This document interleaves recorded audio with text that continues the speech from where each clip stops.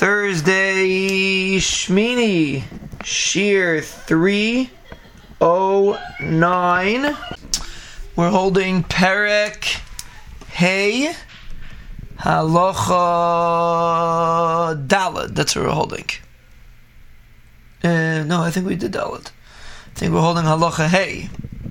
Yeah, Halacha Hey. Tikkun HaMalbish Ketzad. How does a person misaken his clothing to daven?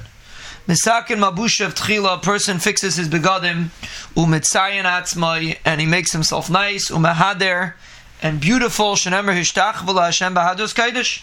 Person should bow down with beauty to the Rebbeinu Shalom. V'lo yamid l'tfila v'afandasai, shouldn't stand in tefillah with his money pouch. It's not considered chashav.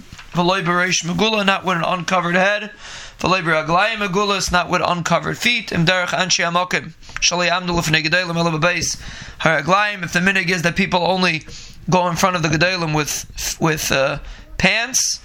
Uv'chol makom layecha is tefillin biyadi. You shouldn't hold tefillin in your hand. They say for Torah b'zraya, or say for Torah in your arm. Ipnei shalibay tarad ben, your heart is tarad with the Sefer Torah. V'leyecha is mois v'kelim biyadi. You shouldn't hold money and kelim in your hand. You're allowed to daven on Sukkos with a lulav in your hand because it's mitzvah sayayim, so it's not going to be a shter. If you had a weight on your head, you had a load on your head and this man tefillah came. If it's less than 4 kavim, you throw it behind you because it's a lighter weight, it's not going to shter you.